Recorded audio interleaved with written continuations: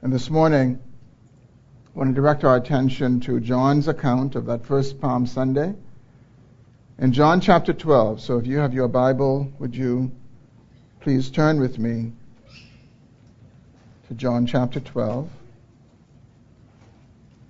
And this morning I will be focusing primarily on verses 12 through 19, but I want to begin at verse 55 in chapter 11 to give a better context for the text that this morning's message is based on. John chapter 11, starting in verse 55. This is God's word. Let us receive it as such. Now the Passover of the Jews was at hand, and many went up from the country to Jerusalem before the Passover to purify themselves. They were looking for Jesus and saying to one another as they stood in the temple, "What do you think? That he will not come to the feast at all?" Now the chief priests and the Pharisees had given orders that if anyone knew where he was, he should let them know so that they might arrest him. 6 days before the Passover, Jesus therefore came to Bethany, where Lazarus was, whom Jesus had raised from the dead. So they gave a dinner for him there. Martha served, and Lazarus was one of those reclining with him at table. Mary therefore took a pound of expensive ointment made from pure nard, and anointed the feet of Jesus, and wiped his feet with her hair. The house was filled with the fragrance of the perfume.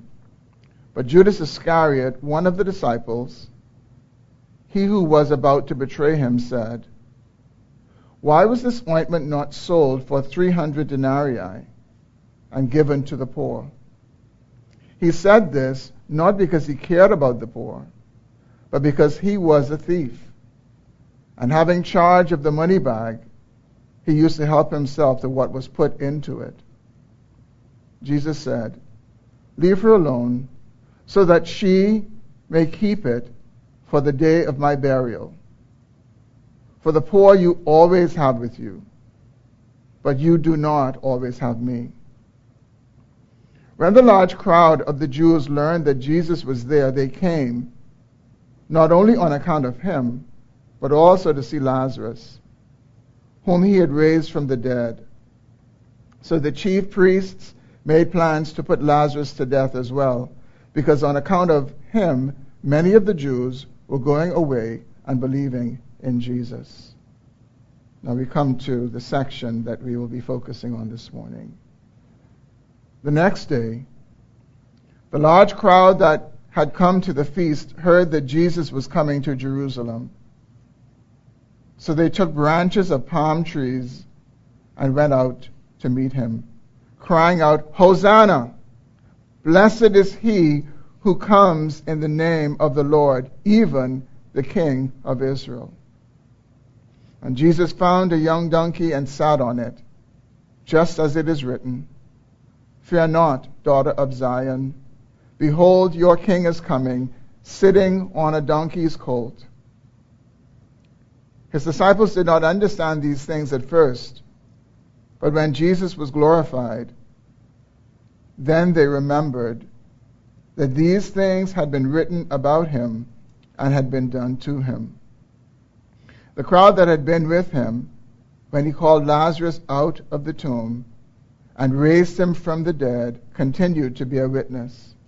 The reason why the crowd went to meet him was that they heard he had done this sign.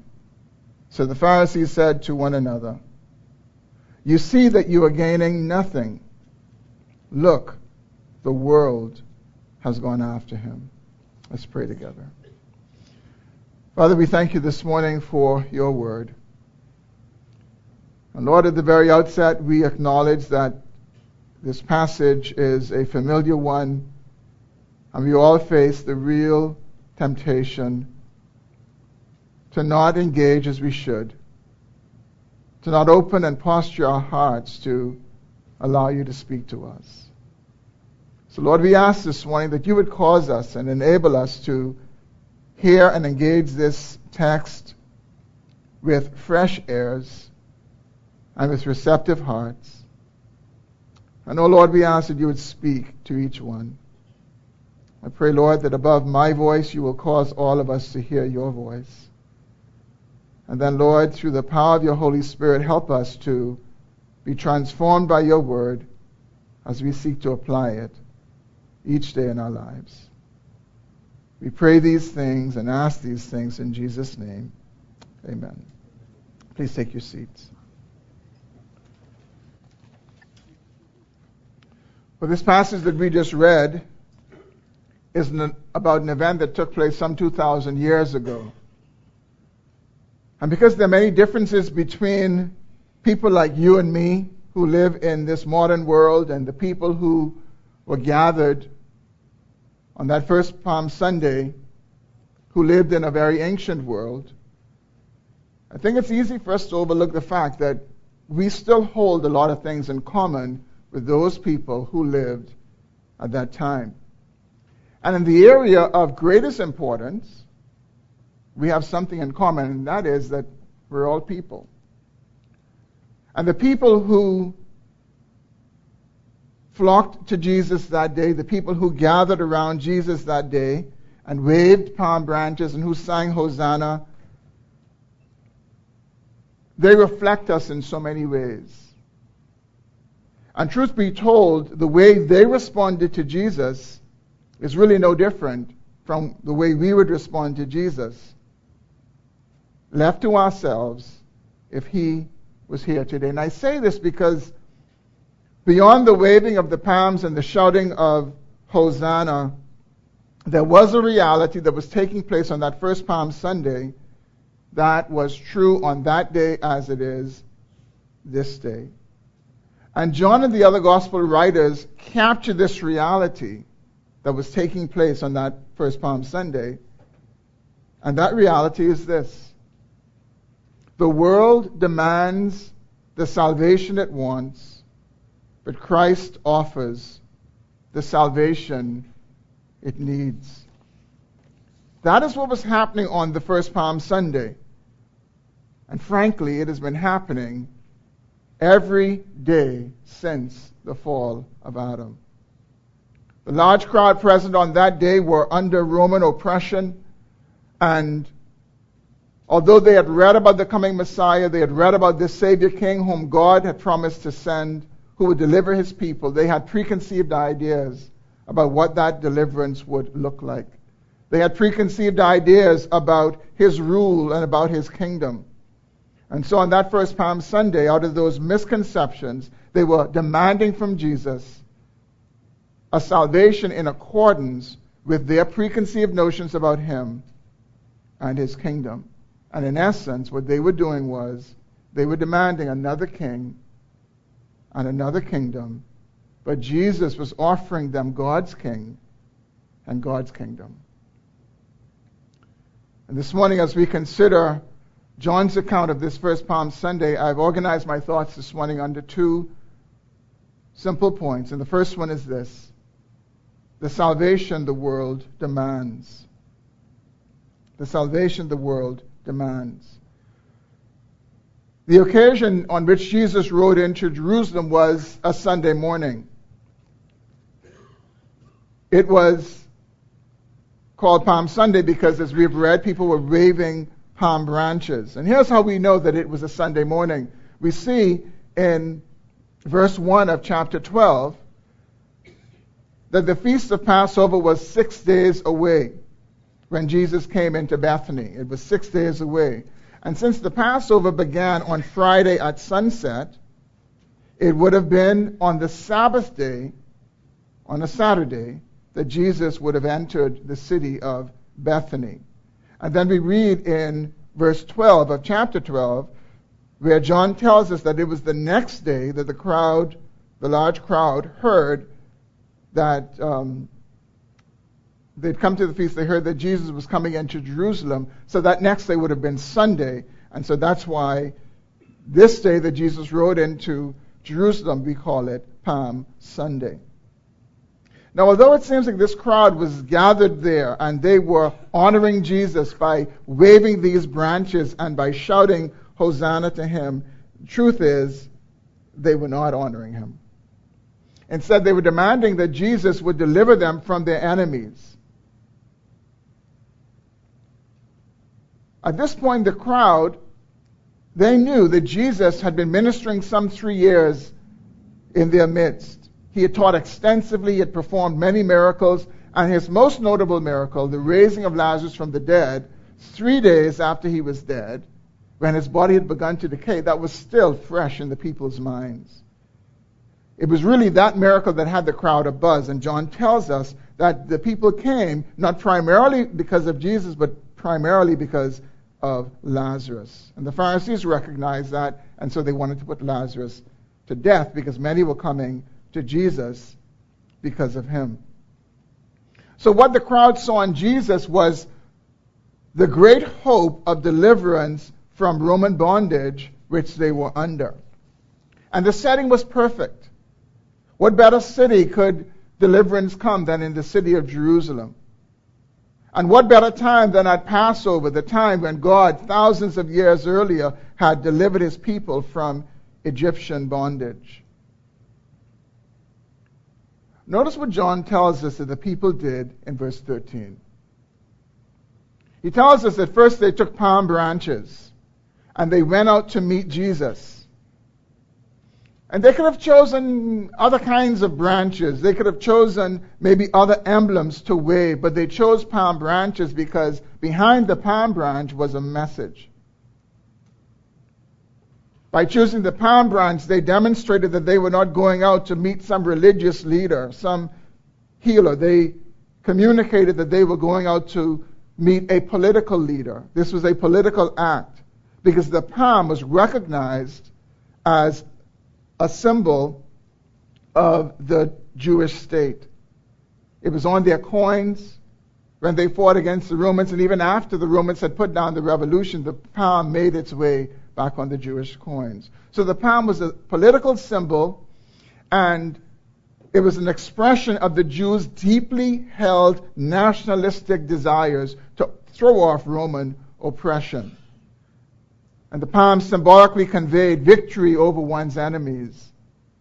And the crowd, no doubt, thought that Jesus was in agreement with what they were doing as well. They knew what they were doing, and they thought Jesus also knew what they were doing. But John tells us that not only were they waving palms, he tells us in verse 13 that they were also shouting, Hosanna, blessed is he who comes in the name of the Lord, even the King of Israel. Now, if it was possible to miss the meaning of the waving of palms, it was certainly not possible to miss the message of their screaming shouts as they shouted, Hosanna, which means, give salvation now. We sang 2 songs this morning about Hosanna, and each one had this theme, this idea about bringing salvation, crying out for salvation. But Hosanna means give salvation now. That's what they were screaming to Jesus. Give salvation now. You're in Jerusalem. This is Passover. Give salvation now. They were demanding that from Jesus. The words, blessed is he who comes in the name of the Lord, are a direct quotation from Psalm 118, verse 26. It says, blessed is he who comes in the name of the Lord. We bless you from the house of the Lord. Psalms 113 through 118 are called the Hallel, Hallel. And it's a group of 6 psalms that was sung by the choir during the Feasts of Tabernacles and also during the Feast of Passover. And Psalm 118 was the final psalm that was sung. And in verse 25 of Psalm 118, it says, save us, we pray, O Lord. O Lord, we pray, give us success. And when the choir would sing the first part of verse 25, save us, we pray, O God, which in the Hebrew language is equivalent to Hosanna, the men would wave these lulabs, which were a few branches with willow and myrtle tied together by palm leaves. And eventually these lulabs became known as hosannas because they had become so closely identified with this practice of singing Hosanna. In verse 26 of Psalm 118, a blessing is pronounced on the pilgrim. This was a pilgrim psalm. It was a blessing pronounced on the pilgrim who would be journeying up to Jerusalem. It says, "Blessed is he who comes in the name of the Lord." But over time, these words took on a messianic meaning. And they no longer meant a blessing on the pilgrim who was journeying, but they took on the meaning of the coming Messiah, the Messiah who had been promised and for whom all Israel looked and longed. But John tells us in verse 13 that there were some words that the crowd shouted that were not a part of Psalm 118. These words were added, "even the King of Israel." That's not a part of the psalm, but those words help us to see how the crowd understood the psalm and how they saw Jesus. It's interesting when we consider the accounts of Matthew and Mark. They have similar statements as well. In Matthew's account, in Matthew 21 verse 9, he records the crowd as saying, "Hosanna to the Son of David." And in Mark's account, he records it in Mark 11 verse 10, "Blessed is the coming kingdom of our father David." So though these accounts don't agree verbatim word for word, these accounts agree in the message that the people were communicating. They saw Jesus as the King of Israel. They saw him as the Messiah. They saw him as the one who would conquer their enemies and who would bring them the respect that they felt they deserved. But it's clear that they did not understand Psalm 118. Because contained in Psalm 118 was God's promise of true deliverance and true salvation. But it was not the way the Jews were expecting it. There they were on that first Palm Sunday, quoting the last Passover Hallel. But they didn't understand it. They totally missed the fact that Jesus was the Passover lamb. But they were demanding another king, and they were demanding another kingdom, a king who was different from the one that God was offering, a kingdom that was different from the one that he was offering. Jesus raised Lazarus from the dead, not to show that he was powerful enough to overthrow Roman oppression. He raised Lazarus from the dead to show that he was the resurrection and the life, that he was the one who could give eternal life to spiritually dead men and women. But the crowd missed the point. They politicized this demonstration of eternal life that would come from the Son of God. And brothers and sisters, this large crowd that flocked to Jesus on that first Palm Sunday is so representative of the way people are, so representative of the world, that we can truly say, this is the way of the world. Interestingly, the Pharisees would say in verse 19, "Look, the world has gone after him." The world has gone after him.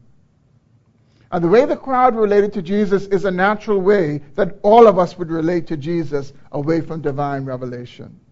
Away from divine revelation about who Jesus truly is, we all want Jesus to be a king according to our preconceived human standards.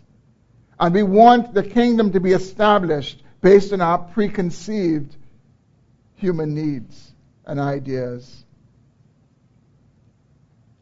And the stark reality is that even for us as believers, we can be like that crowd and we can demand the salvation that we want.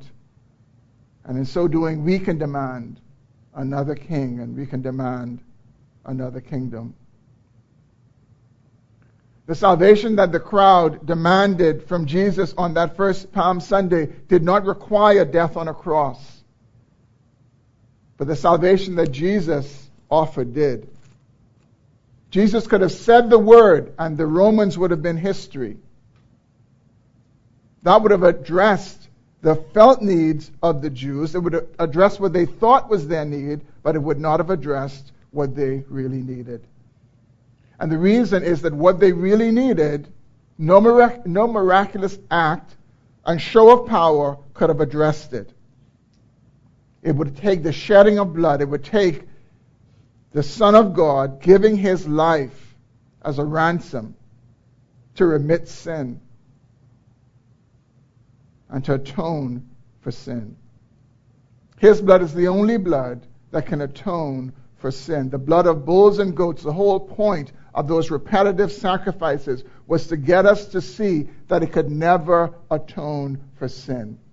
And God in his providence, when he felt that message has been communicated, he would send his Son who would do what the blood of animals could never do.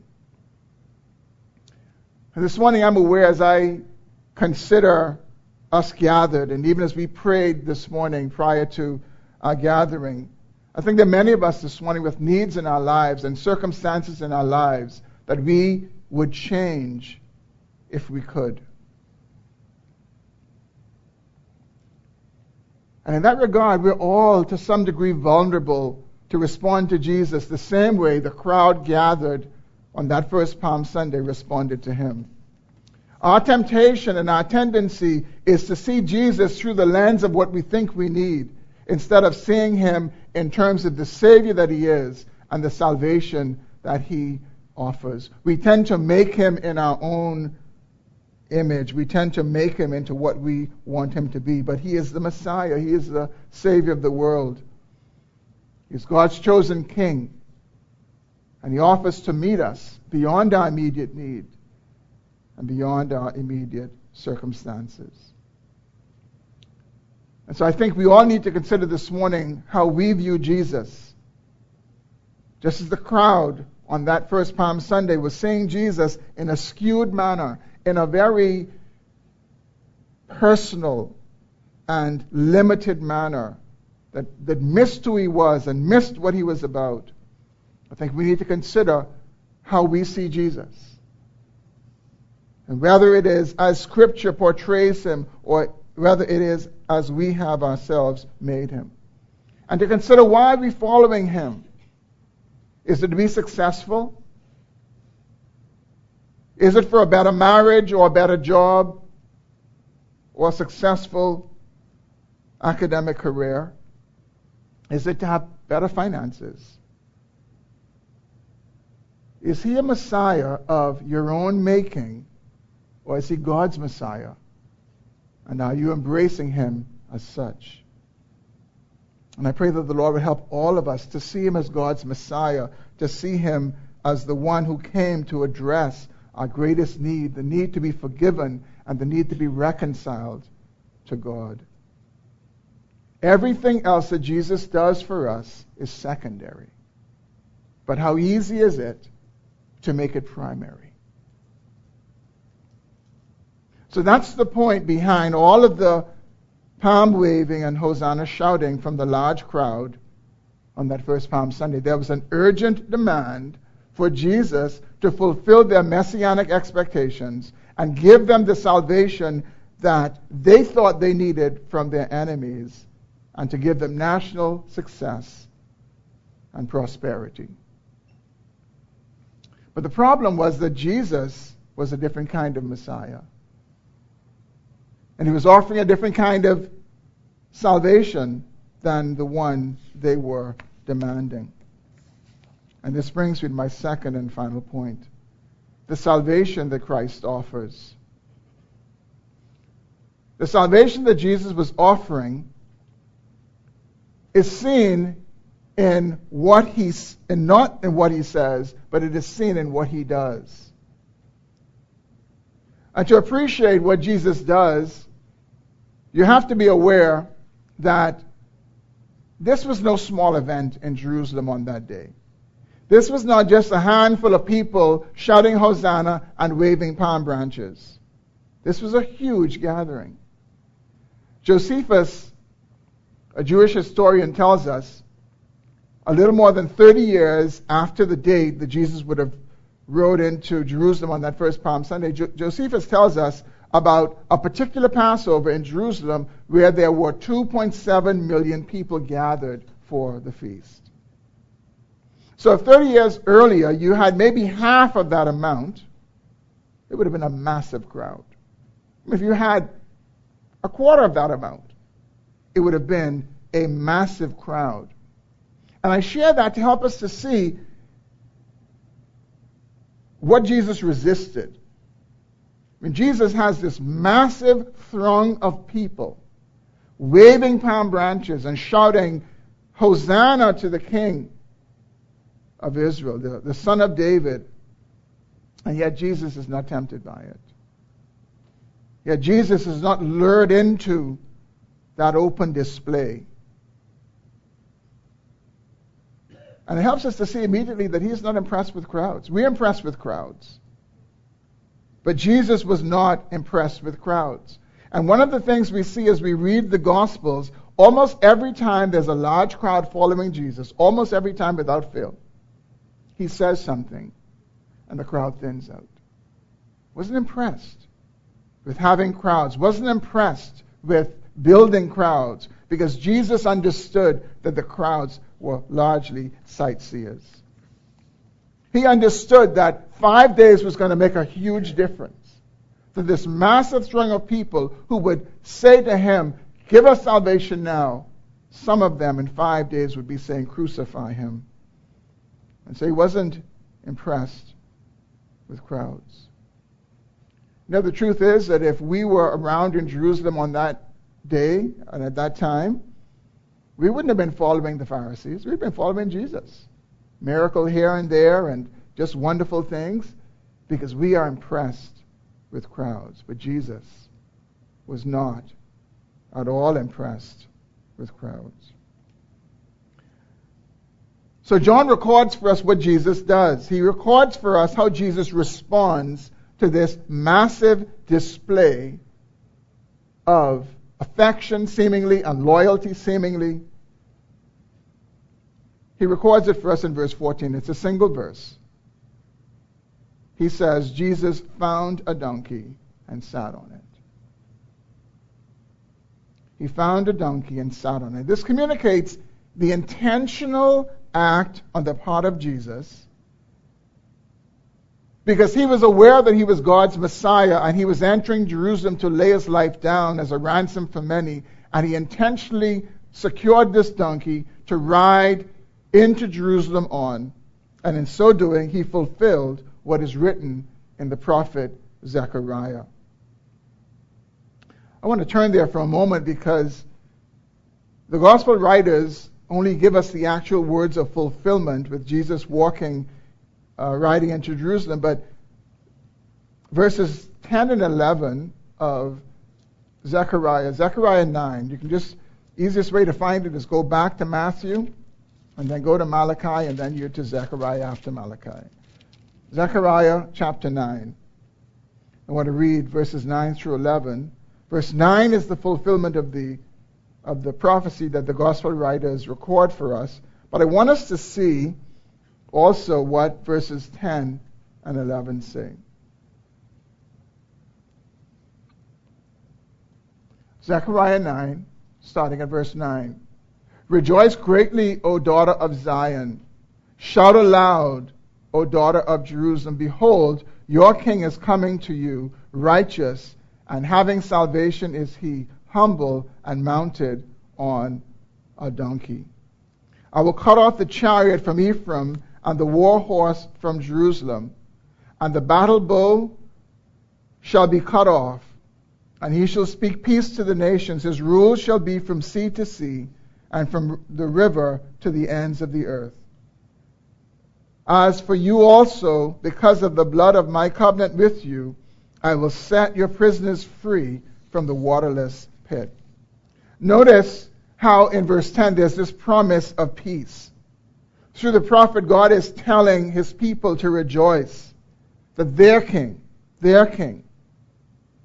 is coming differently from worldly kings. He is coming righteous, and he brings salvation, and he is humble, and he's riding on a donkey.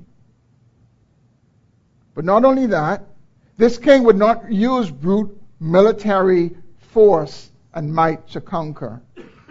It says that the chariot and the war horse and battle bow will be cut off. And this king will speak peace to the nations, and he will rule from sea to sea and from the river to the ends of the earth. And then we see in verse 11 that God promises a blood covenant through which the prisoners will be set free. And this no doubt speaks to the new covenant which Jesus would establish in his blood. So Jesus responds to the crowd, but without a word. He responds to the crowd in deed. He speaks sign language, as it were, to them. And so we have to interpret his actions. By finding a donkey and sitting on it, Jesus was telling them that he was this promised Messiah, that he was bringing salvation, that he was bringing a kingdom that was different, and a salvation that was different from what they were expecting. He's pointing them to this prophecy of Zechariah, who tells them to notice that their king would come differently. Not a military king, not on a war horse, with all the pomp and the pageantry of worldly kings. He was going to come on this clumsy colt, which no one had ever ridden on. He was going to come on a beast of burden that communicated peace and not war. And Jesus reminds them of what he would in a few days tell Pilate when he was standing before him. In John 18 and 36, when he would say to Pilate, "My kingdom is not from this world. If it were, my disciples would be fighting." Jesus was displaying the otherness of the kingdom of God on that Palm Sunday. He was reminding them that the kingdom of God is out of this world. It is to be compared to nothing in this world. He was in essence saying to them, the salvation that you really need will not come from a political leader. The salvation that you really need must come from a Savior King. It must come from a Savior King who is lifted up on a wooden cross, not one who is exalted on a golden throne. A Savior King who is crowned with a crown of thorns, and not one who is crowned with a crown of jewels. A Savior King who would not preserve his life, but who would give his life to save his people. And brothers and sisters, the same is true for us this morning in our national dilemma. A political savior can't help us. The salvation that we need, the help that we need, is out of this world. It is outside of this world. And we mustn't lose sight of that. But like that crowd, we can forget and we can begin to think that somehow the salvation we need is right around us. It's within our reach. It's within our own grasp. But it is not. And as we prepare to approach general elections in about a year's time, we need to remember this.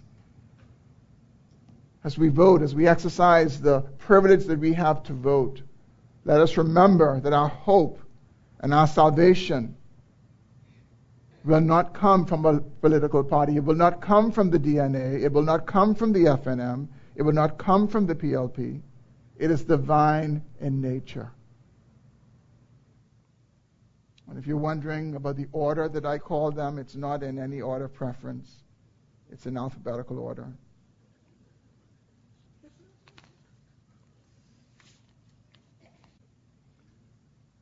Jesus offered a different king and a different kingdom, but it was the one that they needed. Not the one they were demanding, but the one that they needed.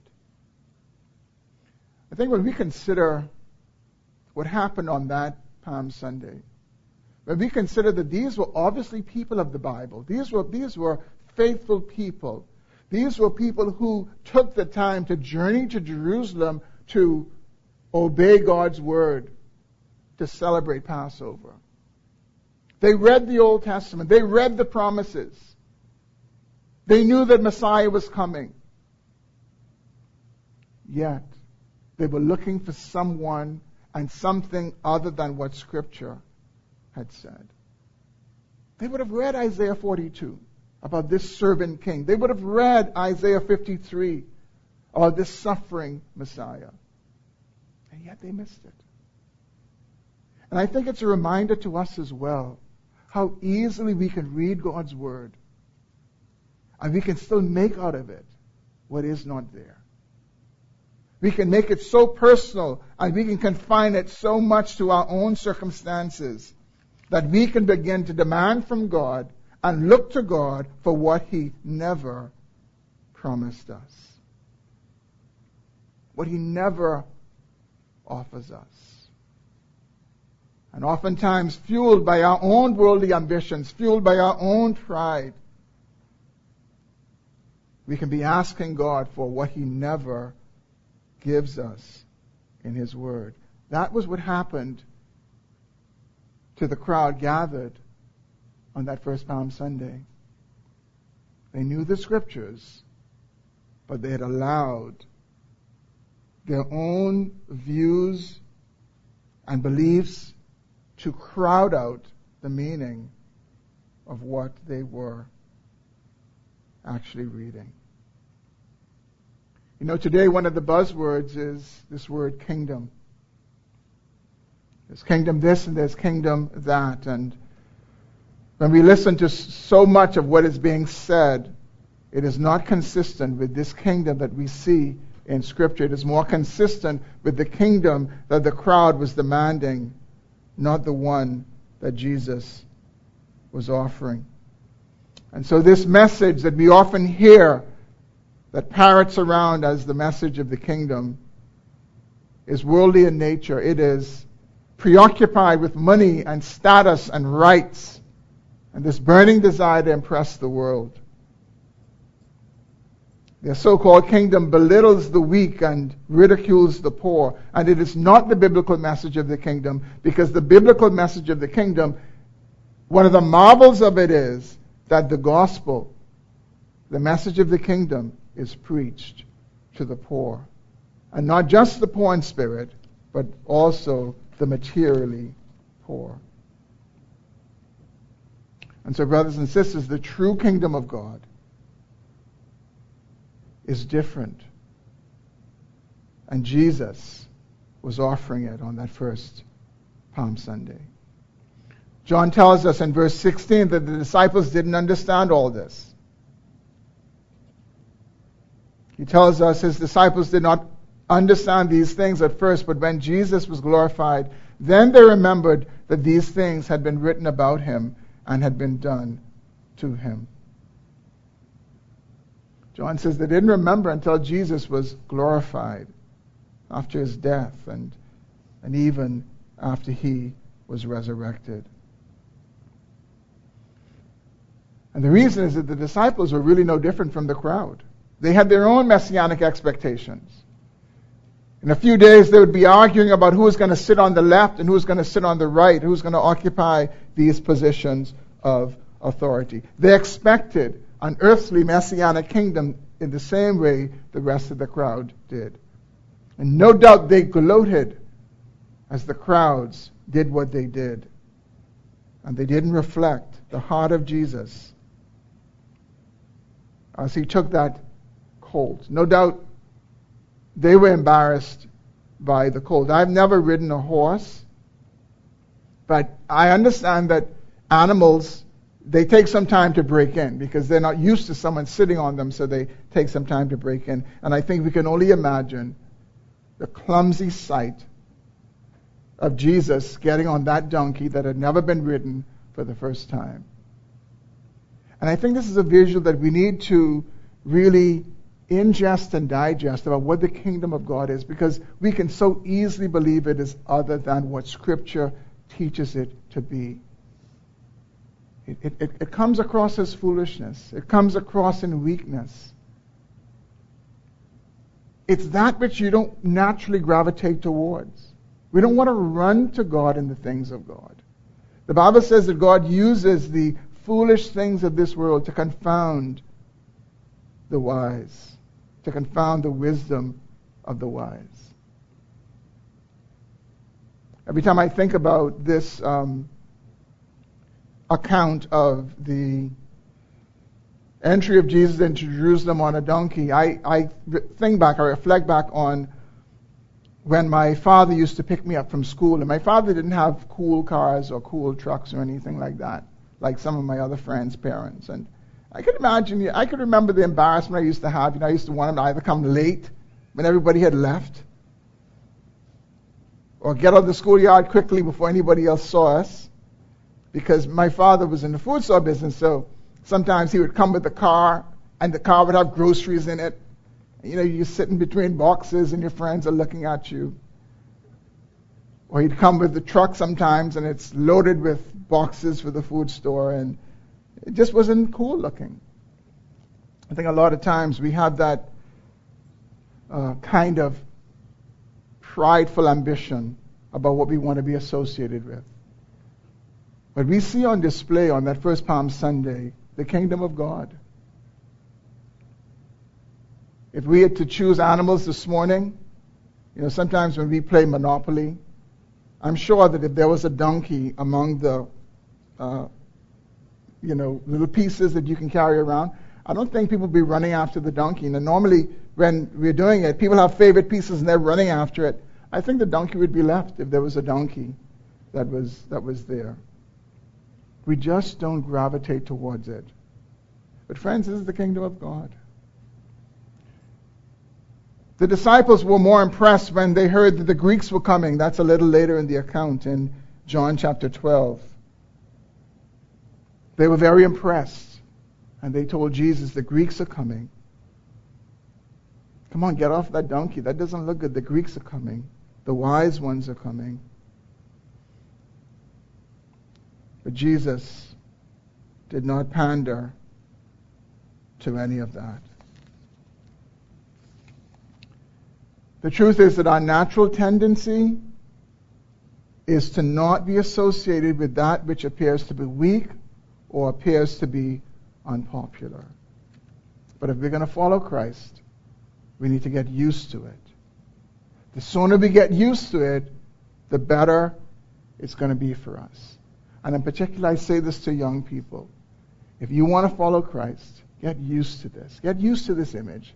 Get used to this idea that you're not going to be popular with the world. The world will not naturally gravitate towards you if you follow Jesus Christ. Jesus tells us that we should beware when people speak well of us when we're very popular. It's not to say that you cannot be popular and serve the Lord, but he's just saying that the tendency is that when people are gravitating towards you and they are heaping praises on you, that there's reason to evaluate and to be concerned. So on that first Palm Sunday, Jesus was offering the salvation that the world needs, and he showed that it would come through humble weakness on a cruel cross. And because of preconceived ideas, the crowd and the disciples missed the point that Jesus communicated as he rode into Jerusalem on that donkey. And I pray that 2,000 years later, that those of us who have the benefit of this account will not miss the salvation that God is offering to us. And so as we this morning begin Passion Week, let us remember that our King is not a worldly king. His kingdom is not a worldly kingdom. And if we forget that, we will misrepresent him. We will misrepresent his kingdom. And we will be embarrassed at true manifestations of the kingdom of God when it comes to us in times of weakness and in humility. Christ offers us salvation and deliverance, but again, not through a royal throne, not from a crown of jewels. He offers it through a wooden cross and through a crown of thorns. He offers us the salvation we need and not the salvation we want or the salvation we demand. And in so doing, what our Lord does is He addresses our problems and what we need and not the symptoms of what we want. Let's pray.